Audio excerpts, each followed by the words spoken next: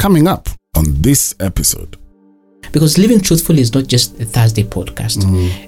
We want to make it a movement that is intentional. And so I can be able to call you up on a lunch date and say, how is your journey going?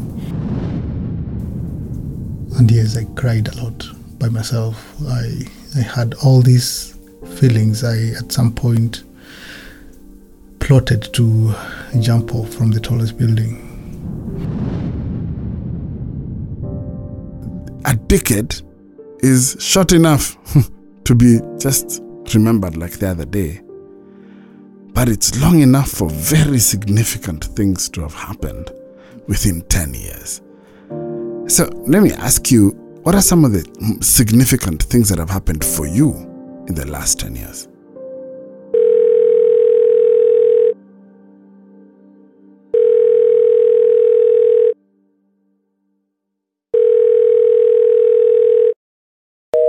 Okay, before you leave a message after the beep, I have a confession to make as Living Truthfully's answering machine.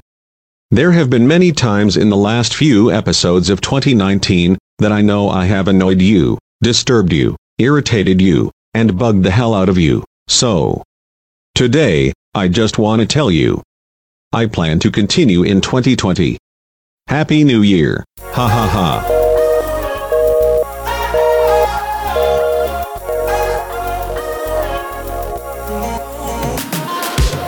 Good morning, good afternoon, good evening, good whatever time it is, wherever you are. Yes, I know it's a new year and we are not changing this greeting. Itabaki tu hivo, hivo. Welcome to episode 46 of Living Truthfully, and it's a new year.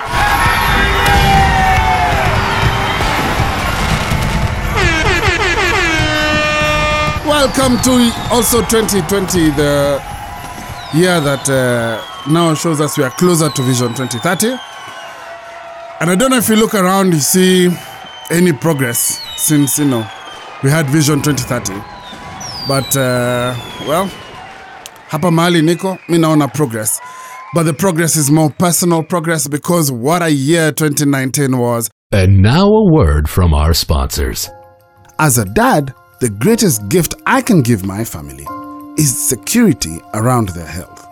Do you know how the first time you have a child and all of a sudden there are medical expenses that come up that you never knew existed? Well, Minet has a great cover that caters for your young family. This cover is comprehensive and has features such as inpatient limits of up to 10 million shillings.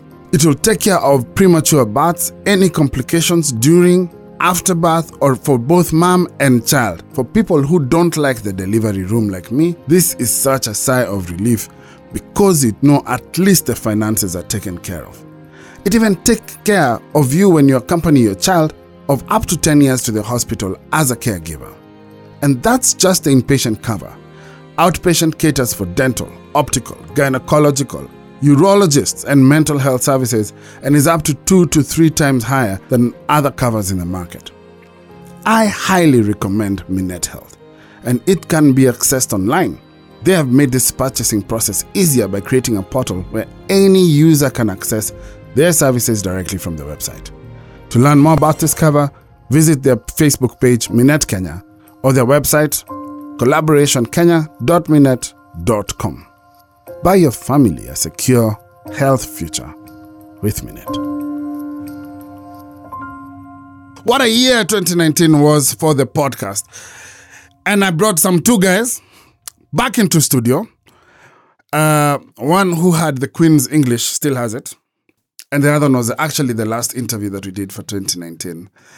Ladies and gentlemen, in studio, welcome with me, Mr. Edward Onyonyi. Makofi tafadhali. And Mr. Eric. Happy New Year. Kinyo. How you doing, bro? I'm cool. You well? Kabisa. Happy New Year. Happy New Year.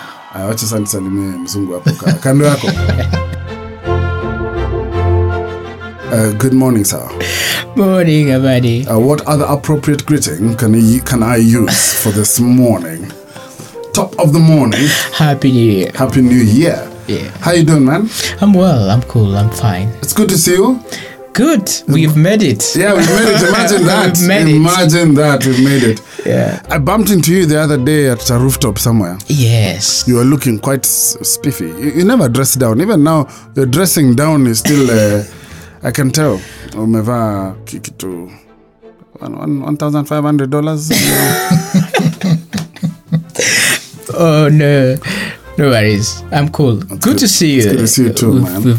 It's come a long journey. It's been a long journey. Tell me how 2019 was for you. Well, 2019 was an experience. It was an experience, and it made me to realize that we can make progress when you're intentional. I think every Thursday I would wait for the podcast and I would call Lee and say, "Oh, you're the guys who are putting pressure on us, eh?" Yes. Okay. Now Consistency. We had to. Wow. Yeah, Eric, 2019? 2019 was an interesting year. It had its highs and lows. It threatened to end very low. But it didn't. Thanks to a band of brothers, family, guys around me. I stood up firm at the end. That's true. Yeah. So it feels like for you, 2019 signified an end. Yes. But also a beginning. Absolutely. And that's interesting because often when something is ending, something else is starting. But we don't always focus on what's ending. Or what's starting, rather. We focus on the end. Sure. Do you feel that way, Edward? Yes. Our society is set in a time-bound space that looks at a destination. We don't bring the perspective of reoccurrence, birthing as it is, And so sometimes you find that we verbalize our conversations in terms of conclusions. And we conclude on someone when we don't know really when they're going to rise up again. That's true. And my personal belief when I watched Tiger Woods making his debut again, I said, we need to rethink our perspective about concluding on people, concluding on situations. There is an opportunity for a rebirth. There's an opportunity to come back again. And as I was listening to Eric's podcast, I was saying, this is the moment, this is the Phoenix moment, when you can just rise up again, And so my clarion call for 2020 as I move forward is we are not looking at one chance, second chances, third chances. We're looking at 10th chances. We're looking at 50th chances. We are giving people a new lease of life and saying you can remodel, you can recover, you can pick up the pieces, you can move on, you can do it again. You can dust up that CV, you can start afresh and make a progress. I really like that proposition. I like it because I feel like my life is a lot like that. I don't know what chances. I'm trying to figure out how to make this personal for us. So for you, Edward, what's the 10th chance that 2020 brings for you? I think it ushers me to a new space. 2012, to just go back, I started a movement for training journalists who are interested in reporting on issues to do with disasters after experiencing the Sinai fire. And after looking at how the Sachangwan fire was covered. And so I said, there's a problem. And that was 2012, and we started a few guys. And every time we could stumble, we could try to look for funding. It was not taking up. Later on, around 2016, we managed to get into a partnership with one of the UN bodies, which said, we want to scale up this. 2019 was a resonating year for us because we now moved to 28 countries in Africa. Wow. We are now participating at the global stage in terms of the United Nations Disaster Risk Reduction conferences and the global platform. We are reaching more governments. We are able to make pronouncements on this issue. Had we faltered in 2016 when it was dark, had we faltered in 2015 when no one was coming through for us, we wouldn't be where we are right now. And so 2019 brought us to an opportunity where we were now acknowledged as one of the observer bodies for the Africa Union and also for the global platform. And so they are telling us now the conversation we have right now in 2020 is now to move this body, which we made it as an African body. They want to make it a world congress. on reporters across the world reporting on issues to do with disasters. This is something which we started with zero cost, with passion. We'd say we want to make the face of disasters different in Africa.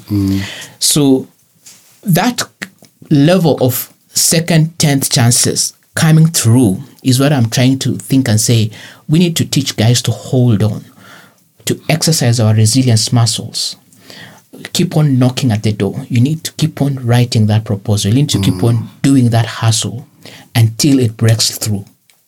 Wow. Ish. And that's the end of the podcast. We've gotten our motivation enough. Let's have a happy 2020. I'm joking. Eric. Yeah. 2020. What's your 10th chance? Maybe second, but first. I don't know. What's the chance you're taking? I am jumping in an open mind. I have suddenly realized, especially during the last 2 weeks, that it's never that bad. Just having to speak out, to speak to people, to, just tell people what it is that you're going through. I got surprised at what I thought was a moment of me reclining and disappearing into that kahole, that so many people have so many ideas. Just speak out. Talk. Let people know the space you're in. You'll be surprised. And here I am. And I think in 2020, I am geared up to great things. For me, it's an year I want to redefine myself. And I believe I have the right tools to do that. I'm told you were triggered. Eric is seated right next to you here. And but I'm told his story that we shared towards the end of last year triggered you. Yes. It was a reflex, because when I cleared high school, I started teaching high schools French and drama, and before that 1 year in campus, and what happened is that I met a young man who was in Form 3, and I trained him in Form 3, Form 4. Then he joined a drama club that I had started, and this is a young man who, by all means, it was a day school. He was more or less condemned. He would not get anywhere. But he picked up in the drama club, and they started doing set books. After doing set books, they started doing this participatory education theater for HIV and AIDS. And through that, he was able to get into campus, educate himself, do his master's, successful, working very well. And he was a joy, someone who I could look at to. And so, the beginning of this year, I went home and we talked, and we had a drink, we talked, and everything was okay. Then, in August, his marriage never worked out. And when his marriage never worked out, what happened is that he went into depression, and no one knew. This is a young man, almost 31. Wow. In September, October, he slipped into stroke. And on December 6th, he passed on. I was gutted. I was cut into two, and I could not even bring myself to go to the morgue, leave alone go to the funeral. And I asked myself and my friends, where are we leaving these young people on their own? We have to create a chamber of release for them. And so I said, I have to be intentional about this thing. We have to provide a catharsis. And right now I'm working with around 4 to 6 men who have gone through serious experiences with their relationships, and they're struggling. And one of the things which I'm doing is to work with them and tell them, you can vent at any time. You can call me, we can talk about this. And 2 of them have actually this December moved forward and even taken their children and gone on holiday. It gives me great success and comfort that they have not left their children behind. They are working with their children, even with the pain. And I was telling them, you need to accept the pain is there, the grief will be there, but we have to be intentional about this, that we will walk through this fire together.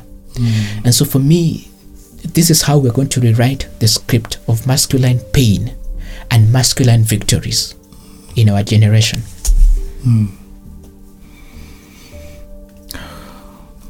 was a sad story. What are you thinking? That was sad. That young man at 31. Yeah. 1 year from life, full life, Yeah. to death in a year. The guy was gymming every 3 days a week. So we could not even anticipate at any time. But you see, no one was able to detect it until when he was in stroke. That's when people are saying, hey, by the way, he's been having stress. Oh, by the way, he's been going through depression. And I was like, why is it that I wasn't called, or no one called, or no one alerted? But the question is like, you guys are in Nairobi, you are too busy. And that cut me. And that's why I'm saying right now I want to be very intentional. I'm telling you, I'm lucky. I was in that space,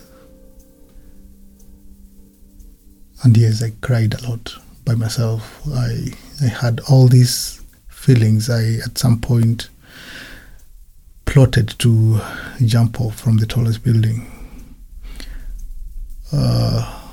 It's a painful experience. It's the worst place to be. I mean, with no one to talk to, you don't think anyone will understand you.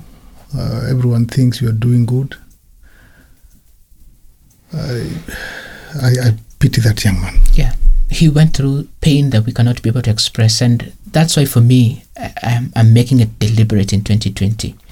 We have to be available one way or another. Let people know they can, even if it means to have a toll-free number or an extra line, I'm willing to take up that chance and say, I'll have a line. We'll have that Living Truthfully page. Let people know they have someone they can talk to and someone who can help them to know that, I mean, at the immediate stage, there is hope.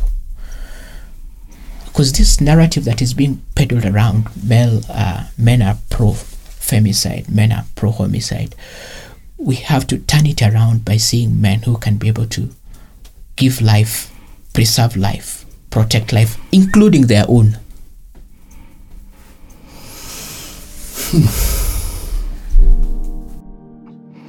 Let me ask you, if you don't mind, Edward, how old are you? 37. 37. Eric? I'm 45. 45. Yeah. I'm 38, and I'm having this conversation because, you know, there's a myth about how you should have figured yourself out by a certain age, you know, that I felt that I had to have my need together. I'm trying. My producer usually checks my language. I have to have my things together by a certain age, and I thought I did. By 30, I thought I did. Then I didn't. And now I'm redefining myself, and I'm starting to see that this happens at every stage in life. I have friends in their 50s who are redefining themselves. I have friends who are finding new things to get excited about at retirement.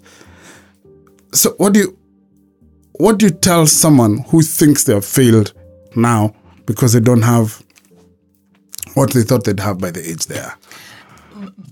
I'll go back to concepts that we always want to apply to our socialization context. And that aspect that you're talking about is about determinism. That you want to say that word again. Determinism. Okay. So that you are determined by 25 to have done this. Yes. Or you should have done this. Yes. And the society sets that script and pattern for you, forgetting that you're very unique, and the circumstances that produce and also the skills you have might actually require you to detour, and it is okay to detour. It is okay because the 90th minute has not yet come. So why should you leave the pitch? You can learn to play through defeat. And that is one of the concepts that we get from sporting, you know, that teams play through defeat and they play together. So the question I'll ask is, one, what is your team? And are they cheering you on?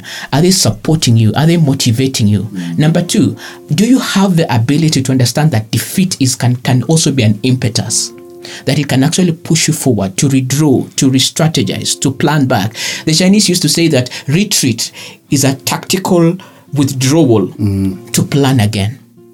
So do we have this kind of ability to understand that defeat is not it all? And that is one of the challenges we'll face for our present generation, that men, we are socialized to exercise more our material muscles, to acquire property, to do this, to be able to build our provisional muscle. But when you get into a context whereby the woman is also providing and your provision is declining, then your relevance is turned upside down and you start questioning your masculinity. That is the time you need to plug in to your resilience muscle and start saying, how do I get back again? How do I reset the order again? So that we have a balance in terms of our resilience muscle and our provisional muscle.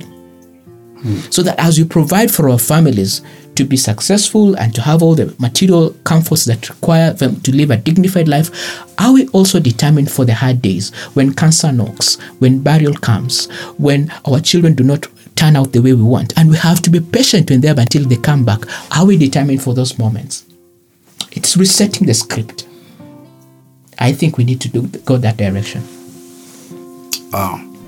I don't even know what to add. Eric, what's your response to that? That's a powerful presentation there. Let me also take you some time back. We had a conversation with you. When I was changing careers, that's about 10 years ago, from insurance to legal profession, I remember I struggled with that decision. But I had a client of mine who I was speaking to, and I was telling him, I don't like my job. He laughed at me and told me, wait, I discovered something when I was your age. And since that time, I redefine myself every 10 years.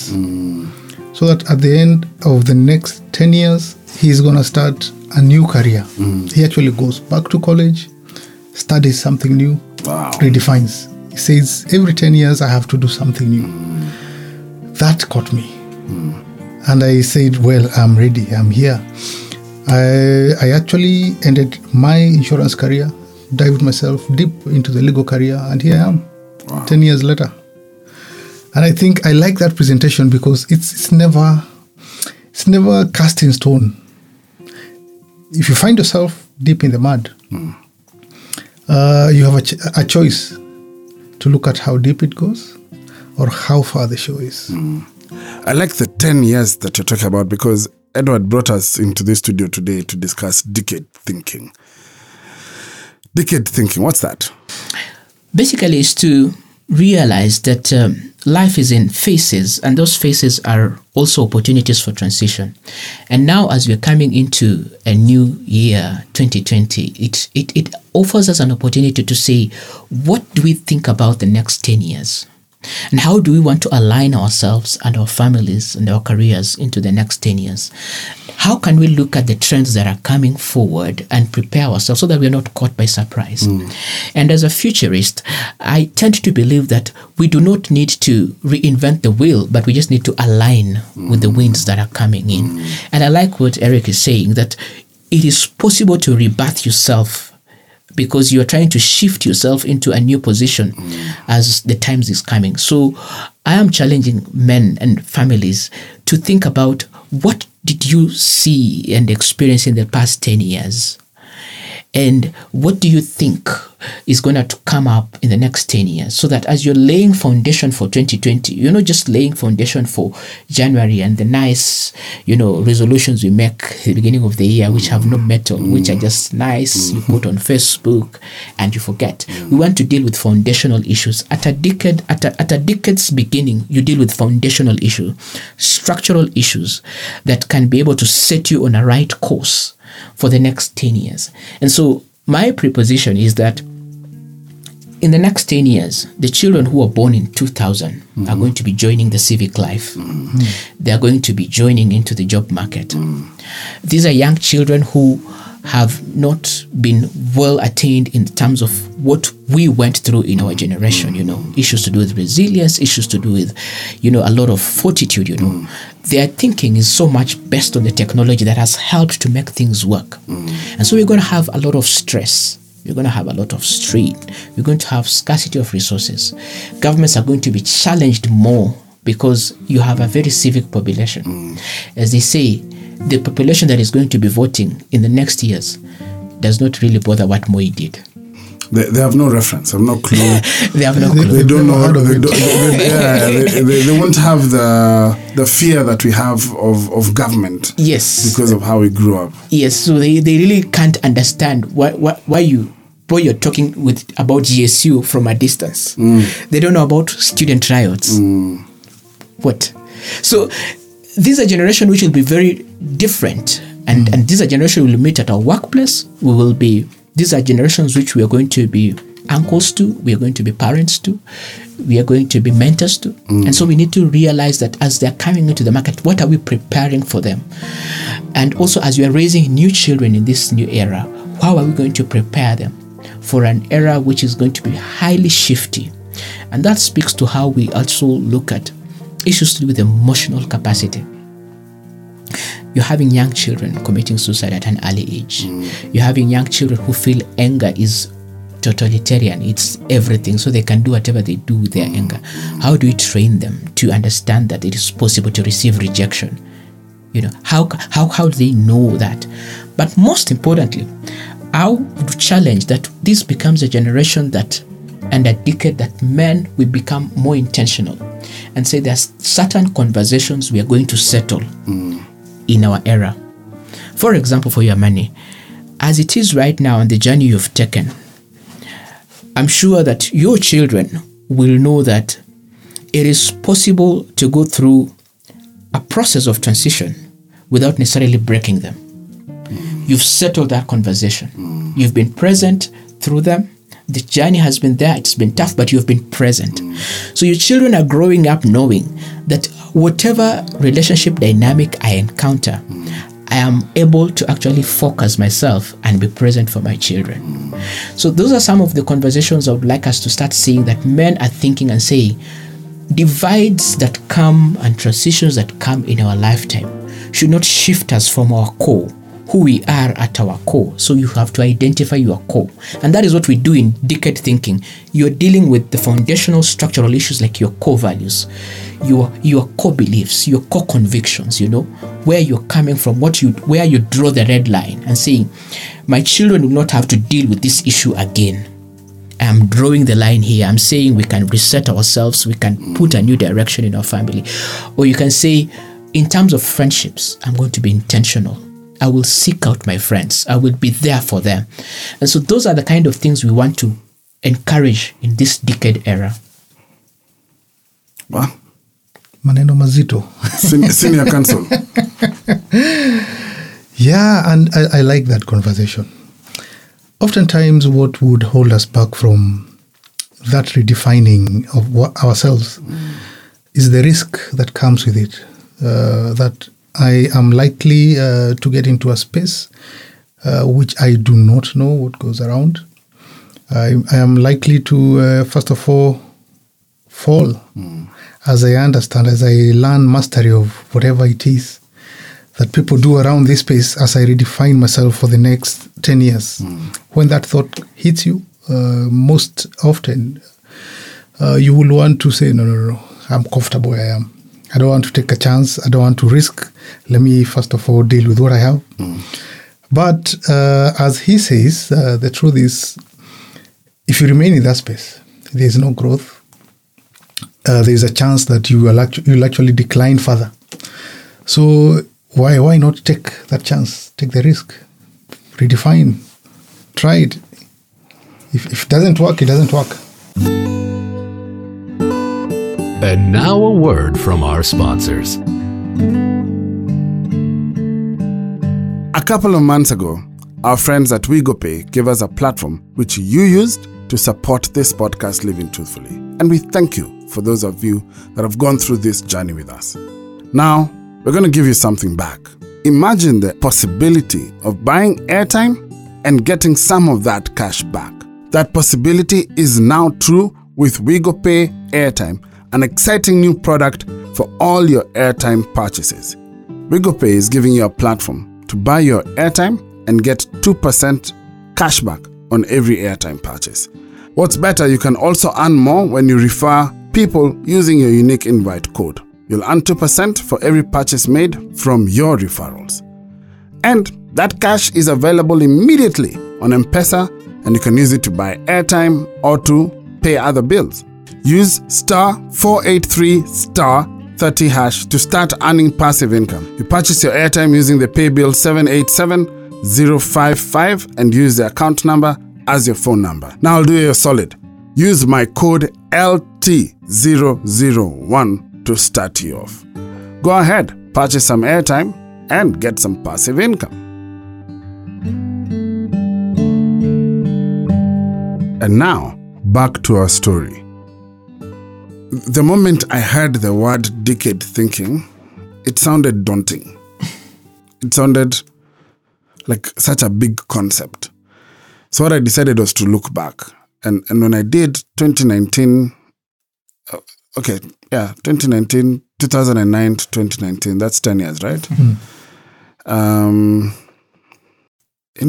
A lot has happened in that 10 years for me. Yet, it feels like yesterday. So, in 2009, I was 2 years into my marriage. I was 2 years into being a parent.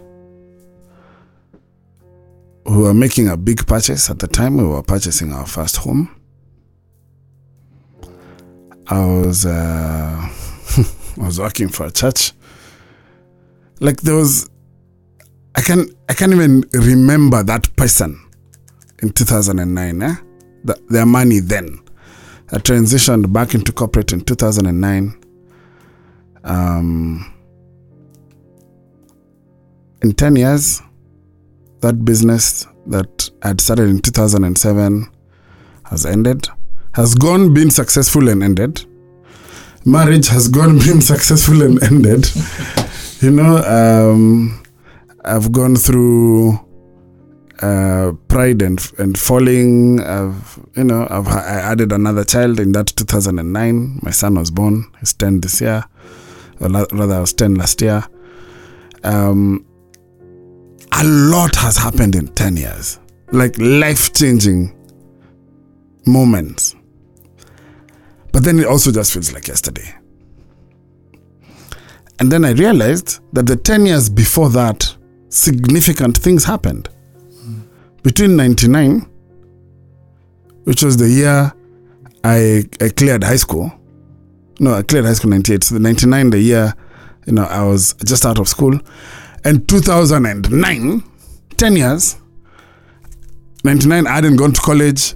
I was trying to go to Stato like everybody else, but it didn't work. I was singing. I thought I was going to be a musician. I honestly thought I was going to be a musician. And between then and 2009, I had formed a career. I had, there was so much progress in 10 years. And why I'm saying this is because for me, it just makes sense that a decade is short enough to be just remembered like the other day. But it's long enough for very significant things to have happened within 10 years. So let me ask you, what are some of the significant things that have happened for you in the last 10 years? Well, 2009, I was just trying out a difference in terms of my media career. I had not even thought I thought I would be a news anchor. I was doing production. And one of the things I was doing is a program called TV Science, where we'd go and interview researchers around the country. And my sister just brought last week a caption of a newspaper of one of the scientists I interviewed in 2009, who right now is actually very close to introduce a vaccine, an antiretroviral vaccine. Wow. And I was like, 10 years. How would I have thought about it? So that was 2009. 2010, I got my son, and I was hopeful, thinking that now, marriage is going to work and everything is going to work. It never turned out like that. And I went through a major period of depression. And so everyone else in my family had gotten married in church. And so there was a pressure of how will Edward turn out, and it would just seem like I'm not getting it right. And in the middle of 2013, I got an opportunity to get a scholarship and go to study. And that shifted completely my life in terms of my consultancy, in terms of my practice. And I came back and was telling my brother, you can start afresh. He had a court case and it was dragging on for long. Finally, in 2019, the case ended. And so he's right now in the space of redefining himself, So careers changed for me. I had an opportunity to work at a different space, which I never imagined I would work at, in terms of working with the global bodies and regional bodies, and just thinking differently in terms of how governments work, how systems work. But most importantly, I've come to be more attuned with my emotional side, to be more attuned with my traumas, to be more attuned with my defeats, to be more alive to my losses, to be aware of my failures, and to now differently verbalize my progress. That has been a significant turn, so that I'm not looking at myself as a case closed, but actually a case in progress, a live case. There is no determination yet. The verdict has not been reached. So anything can change, and it can actually, and it's going to change to my favor. So that has given me a level of resilience, a new fighting spirit. And now as I stand here, I'm focused. And I was telling Lee, we need to be intentional about this. We need to be intentional about this and make this message go out to more men, that they can rediscover themselves, they can pick themselves, they can change their narrative and their story. So for me, that is, I'm closing 2019 with a new zeal of rebirth, of doing it again better. Senior Counsel. Powerful, eh? Tell me, what has your reminisce over the last 10 years? My last 10 years has also had some events. I closed 2008, started 2009, as I just said, a new person. Just stopped my legal career, jumped in my insurance career, jumped into legal, actually went to Kenya School of Law to finish the postgraduate diploma. I resigned my job to go and do that. Wow. So 2009 was a new year for me. My son was born during that period. 2 years later, my daughter came. During that period again, after I finished my postgraduate diploma, pupillage, blah, blah, blah, I got into a new job. The partnership I found there, a powerful one. They liked me. After working for 2 years, they didn't want to lose me. They told me, they proposed to take me in as a partner. 1 year down the line, they breached every covenant we had made. I went down a bit, redefined myself during that 10 years, came out, started my own practice. Still during the same 10 years period, I discovered my marriage was getting rocky. A third party had gotten into it. So that took me into depression, serious depression, to the point of contemplating suicide, actually. That didn't happen. I also, I think during that season, came into the space of getting back into church, accepting Christ, working with men in church. During that 10 years period also, I have come to get to know a few powerful men here and there who I'm standing with. So it has been a roller coaster for me, ups and downs. It ended in a very sad note, having to walk out of marriage now officially. And yet it ended in the space of realizing that it's really not an end. It's a new beginning for me. So yeah, 10 years has been a roller coaster. Looking forward to a powerful to the next 10. 10 years. Wow. It's amazing how when you look back, you realize so much has happened in 10 years. Like such significant things. For me, it blows my mind. But what it does, it also gives me hope. It gives me hope for the next 10. I'm like, if those last 10 and I was not being intentional about them have been that significant, how about when I can be intentional? You mentioned something before we discuss the next 10. In a previous conversation, you mentioned something, emotional capital. You said a word, emotional capital. Let's discuss it. What's it? I'll just take it from the scripture that says, Lord, teach us to number our days. You know, and that for me sets the tone in terms of how we should be able to think through the coming years, especially when you're going to have periods of high stress, high strain, and scarce resources, and you have to go through that period. And where emotional capital comes in, for me, it is the ability for us to endure and to remain strong, calm, collected in the midst of very disruptive forces.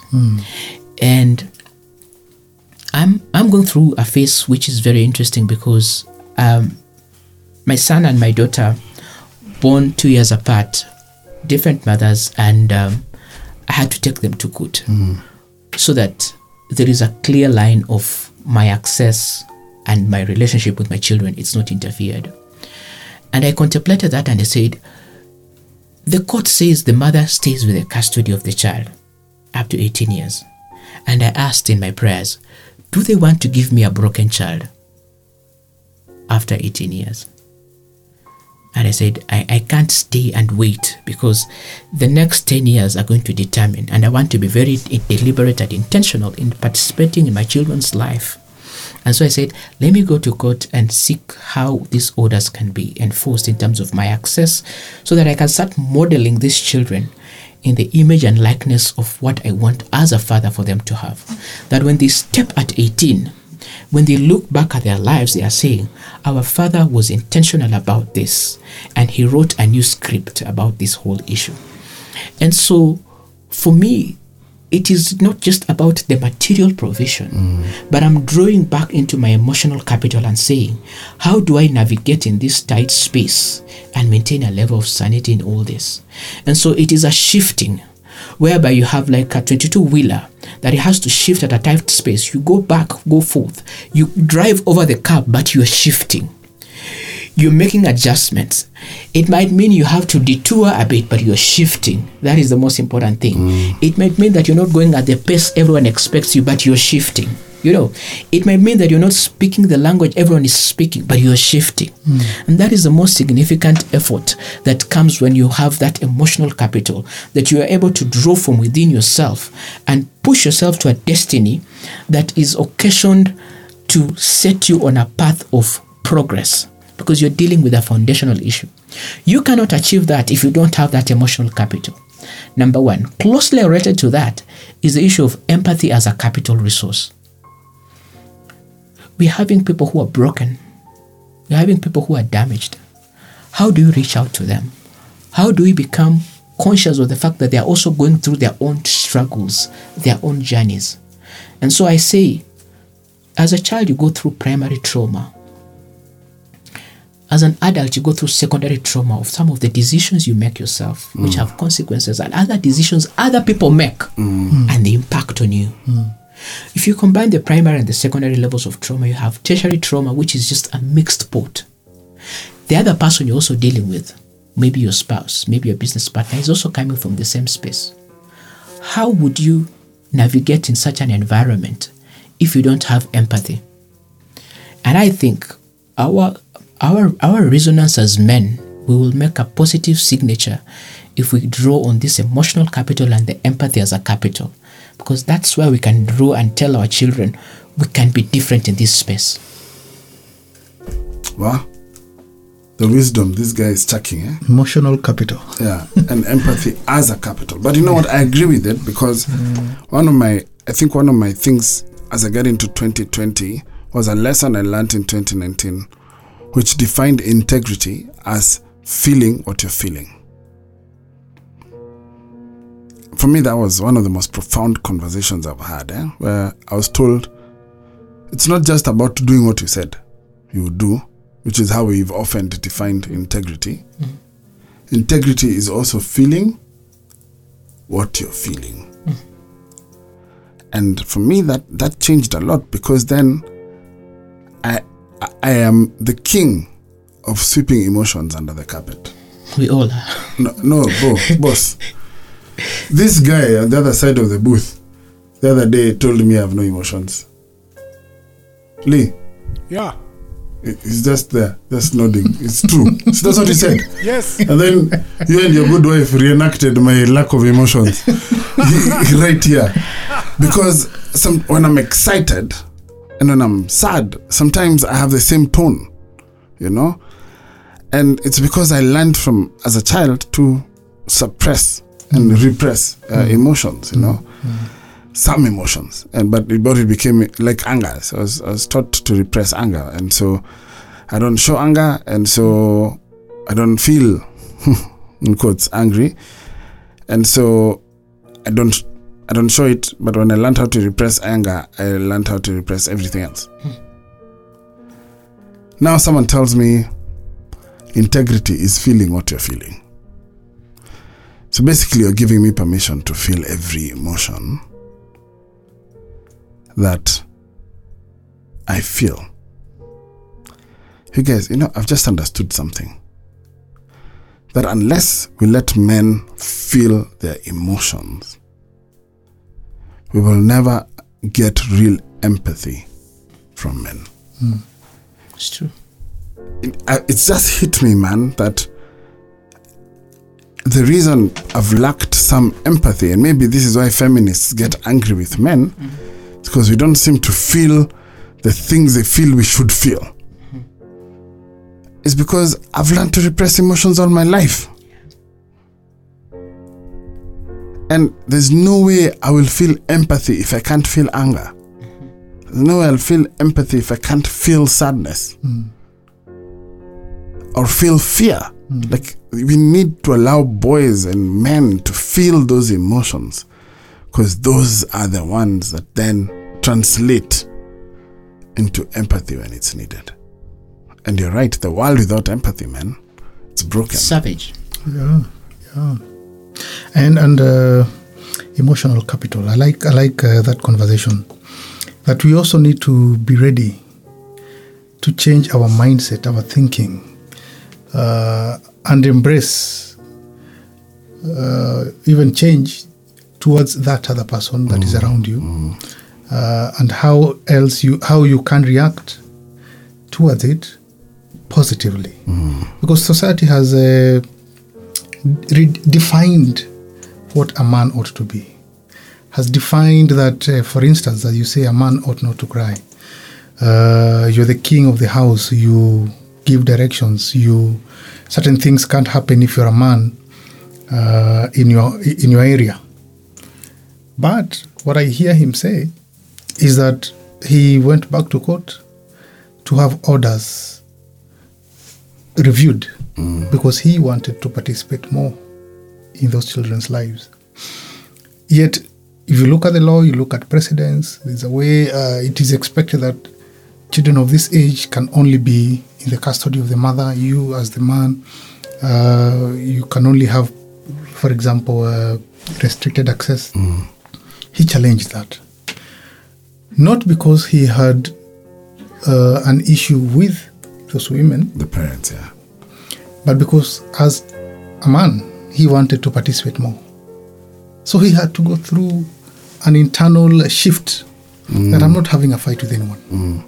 But I, as Wanyonyi, I want to do this. I want to have more say in the lives of these children. So and you let the other parties know, I'm not fighting you. No. Let's work together. You still have retained physical custody of those children, but I want more access to them. I want to participate more. So that you even invite them to the space of, let's not go to court for a fight. Let's go to court to work together for the benefit of these children. That calls for a deeper change of self. That, this is not a fight I'm having. But I've noticed the other side is behaving like this. And what I had in my mind is that as a man, if things don't go this way, I'm going to react this way. But now you realize, no. It doesn't have to be that way. That emotional capital is what I would also say I'm trying to invest myself in it.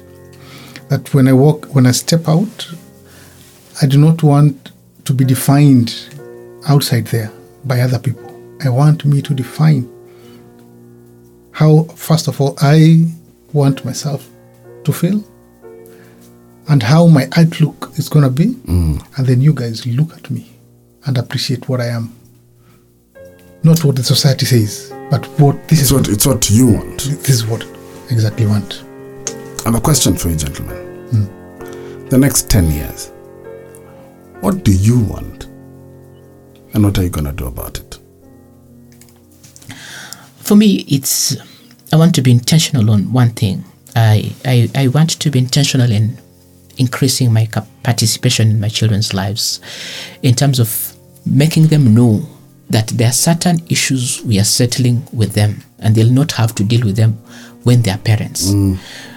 I want my daughter to know as she's stepping into teenagehood that I got her back at any time. I want my son to know I got his back at any time. I want my children to know that they have someone they can rely on 24/7. And even if I'm not accessible, there is a team of support system that is of integrity that they can rely to. And so even for me, to their children, I want to be that person who is available. So that my daughter is not going to a hotel room with a man because she's desperate, she lacked cab fare. We are settling that conversation right now. That she will have cab fare whether she likes it or not. If she doesn't want to use it, that is her own decision. Or she'll have someone to pick and take her home. The vulnerability because of lack of a father figure will not be there. We are settling that conversation. I want my children to grow also with capacity of being allowed to grow their emotional capital. And one of the things which I'm very deliberate, even with my son, is to make him to understand passivity is not masculinity. He can be able to express. In terms of career, I'm looking forward to impacting more lives and changing things within my workspace. But also one of the things which is important to me in terms of my social is this conversation about men. I want to be deliberate about it.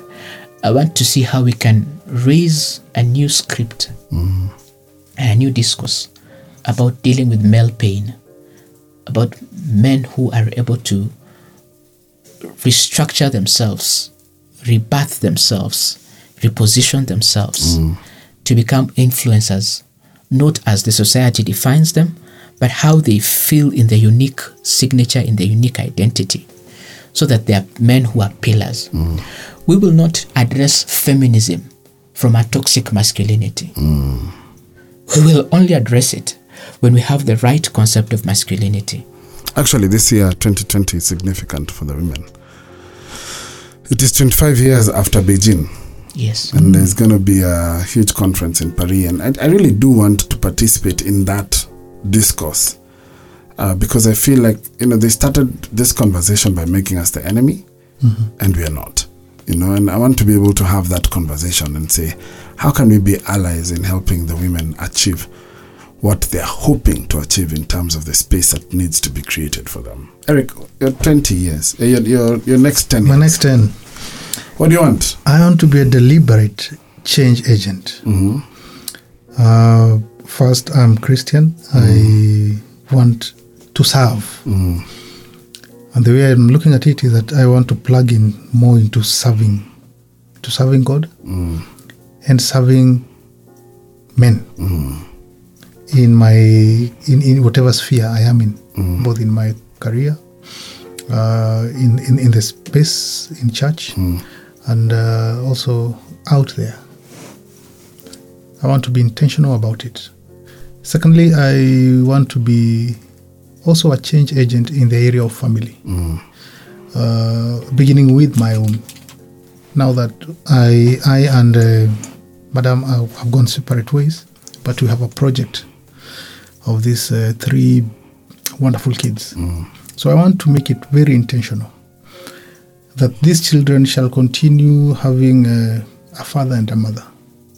And I want, as a father, to be in their presence, to walk that journey with them, choose careers with them, help them shape their future in my presence.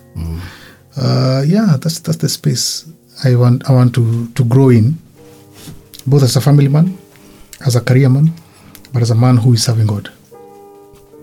It just hit me that my children will be adults at the end of this decade. Yes. They will be. They'll be adults. Like, they were teenagers, actually. Yes. We'll go through teenage. Yes. And the transition to adulthood within these 10 years. Yes. That freaks me out a little bit, To some extent, I'm like, oh shoot, I don't know if I'm ready, for an adult, an adult child, Adult conversation. And adult conversations. I'm looking forward to stop paying school fees, though, In 10 years. In about 10 years, I should be done with their undergraduate degrees, and after that, they're on their own. They don't know that, but they're on their own. I'm going to walk into whoever will be the Range Rover dealer just before my 50th birthday, and I tell them nifungie, because all their school fees money is going into a car. Let me just tell you, all the money that used to pay school fees is going into a booty. You know what I'm looking forward to? Significance. I think this last year has taught me the difference between success and significance. Powerful. I've tasted success before. It's nice. I feel like significance is better. Unaweza kula nyama kutoka kwa butchery, hiyo ni success. Then when you have a 21-day aged beef from Morendat, hiyo ni significance. Okay? It's both meat, but they're different.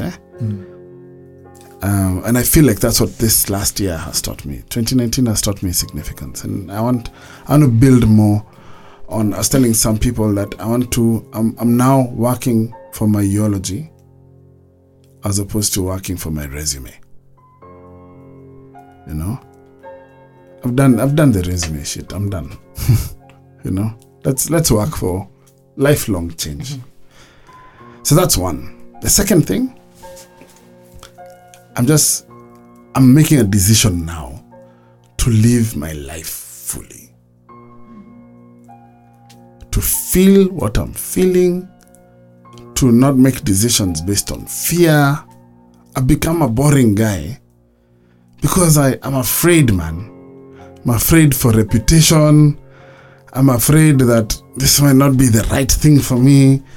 What do people think? I'm done. Let's live life. It's short, So I'm gonna indulge in adventure. I'm gonna say yes more often. I'm gonna try. Let me glide from the Himalayas and just let's do something different. And not. I think I became cautious in the last few years because of pain. I became cautious, and that caution kept sucking the life out of me. Does that make sense to you, Edward? Yes. Just caution, because you're of all these roles you play. Yes. Like, let me be tempered. Let's not rattle the snake. Rattle the bloody snake. My next 10 years are gonna be fearless. I think that's it. They're gonna be fearless. Let me go in as a roaring lion. Let me go in and just see what happens when you live fearless for 10 years. Yeah, that's it. Now I'm excited, actually.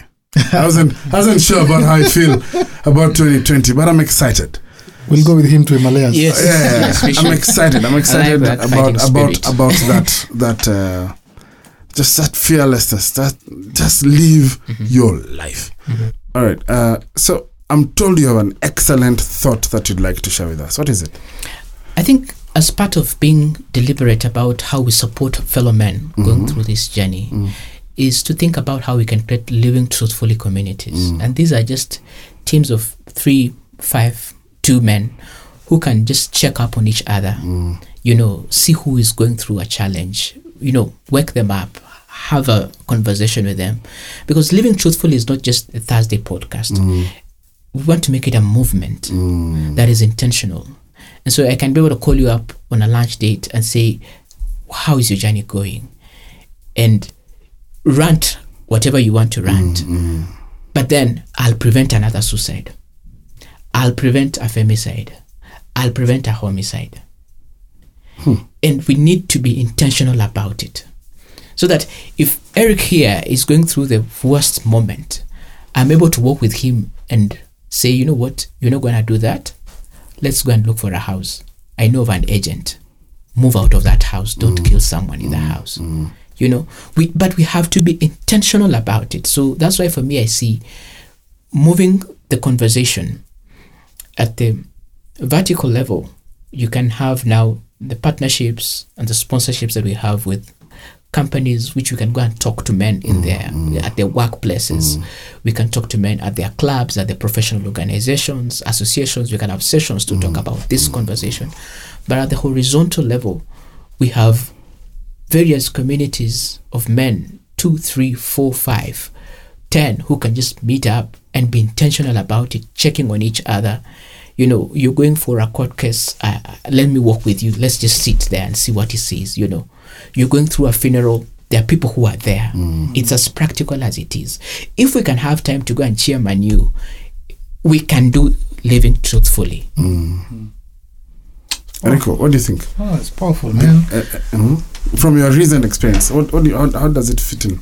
It fits in very well because when just before I got into that space and I was wondering, okay, so where am I going? What should I do here? If I didn't have people to speak with, if I didn't have someone to tell me, hey, just come, leave that place, come into my house, the doors are open. If I didn't have that, I don't think I would be seated here discussing with you what we are discussing now. So living truthfully would make so much sense because there are people out there having a conversation with their pillow, just crying. And you don't know, the next morning they'll wake up, pick up a panga and slash everybody. Or climb the tallest building and jump just because they did not have that space to speak out. You know what? We said starting fearlessly 2020, right? Yes. So let's figure it out. LTCs, Yes. living truthfully communities. Let's figure it out. And if you'll allow me, gentlemen, let me close this conversation here. I want to tell people that the opportunity for you to start again is entirely up to you. It's not a big significant thing that will happen out there. Whether what you want to do and to be is going to happen one day, or whether today is going to be day one of that, it's entirely up to you. And Edward has said it here. He said 10 chances, second chances, 10th chances, 50th chances. Who's counting? Just do it. Just do it.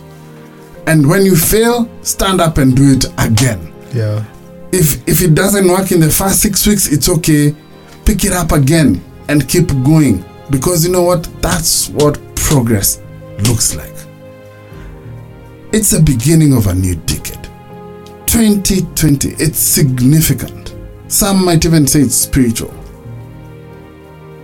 Don't let this be just another year. Don't let it be, I tried last year, I'm just gonna coast through life. Wherever you are, whatever you've ever dreamt of, this is your chance. Take it. And for you gentlemen in studio, Take it, man. I'm taking it. We're taking it. Take it. Because I want you here at the end of the year. And I want us to take stock of year 1 of 10. Year 1 of 10. Amen. And let's just report progress after progress. And every battle we go through will report victory. Amen. Because it's not what you're called. It's what you answer to. Happy 2020, folks. Happy 2020. Happy 2020. Thank you, gentlemen.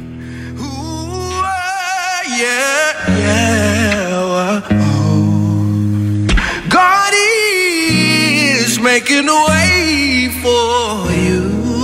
Yes, yes, making a way for. Yes, every season in my life should be bringing me closer to what I should be. Yes, making me stronger in the winter snow. Making me shine in the darkest low. God, let your light shine, have your way with me, please. And if it don't break, it's only making me,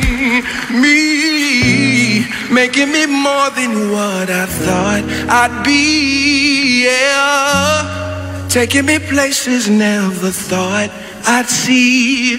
He gave me favor. He saw me faithful, yes. Ooh, and he's making a way for you. Ooh, making a way for you. God is, yes, making a way for you. Making a way for you. He is, you should be grateful. He is making a way for you. Ooh, yeah.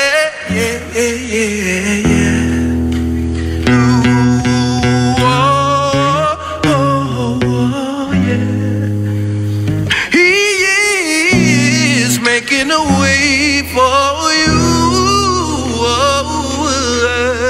He's making a way for you. Making a way, making a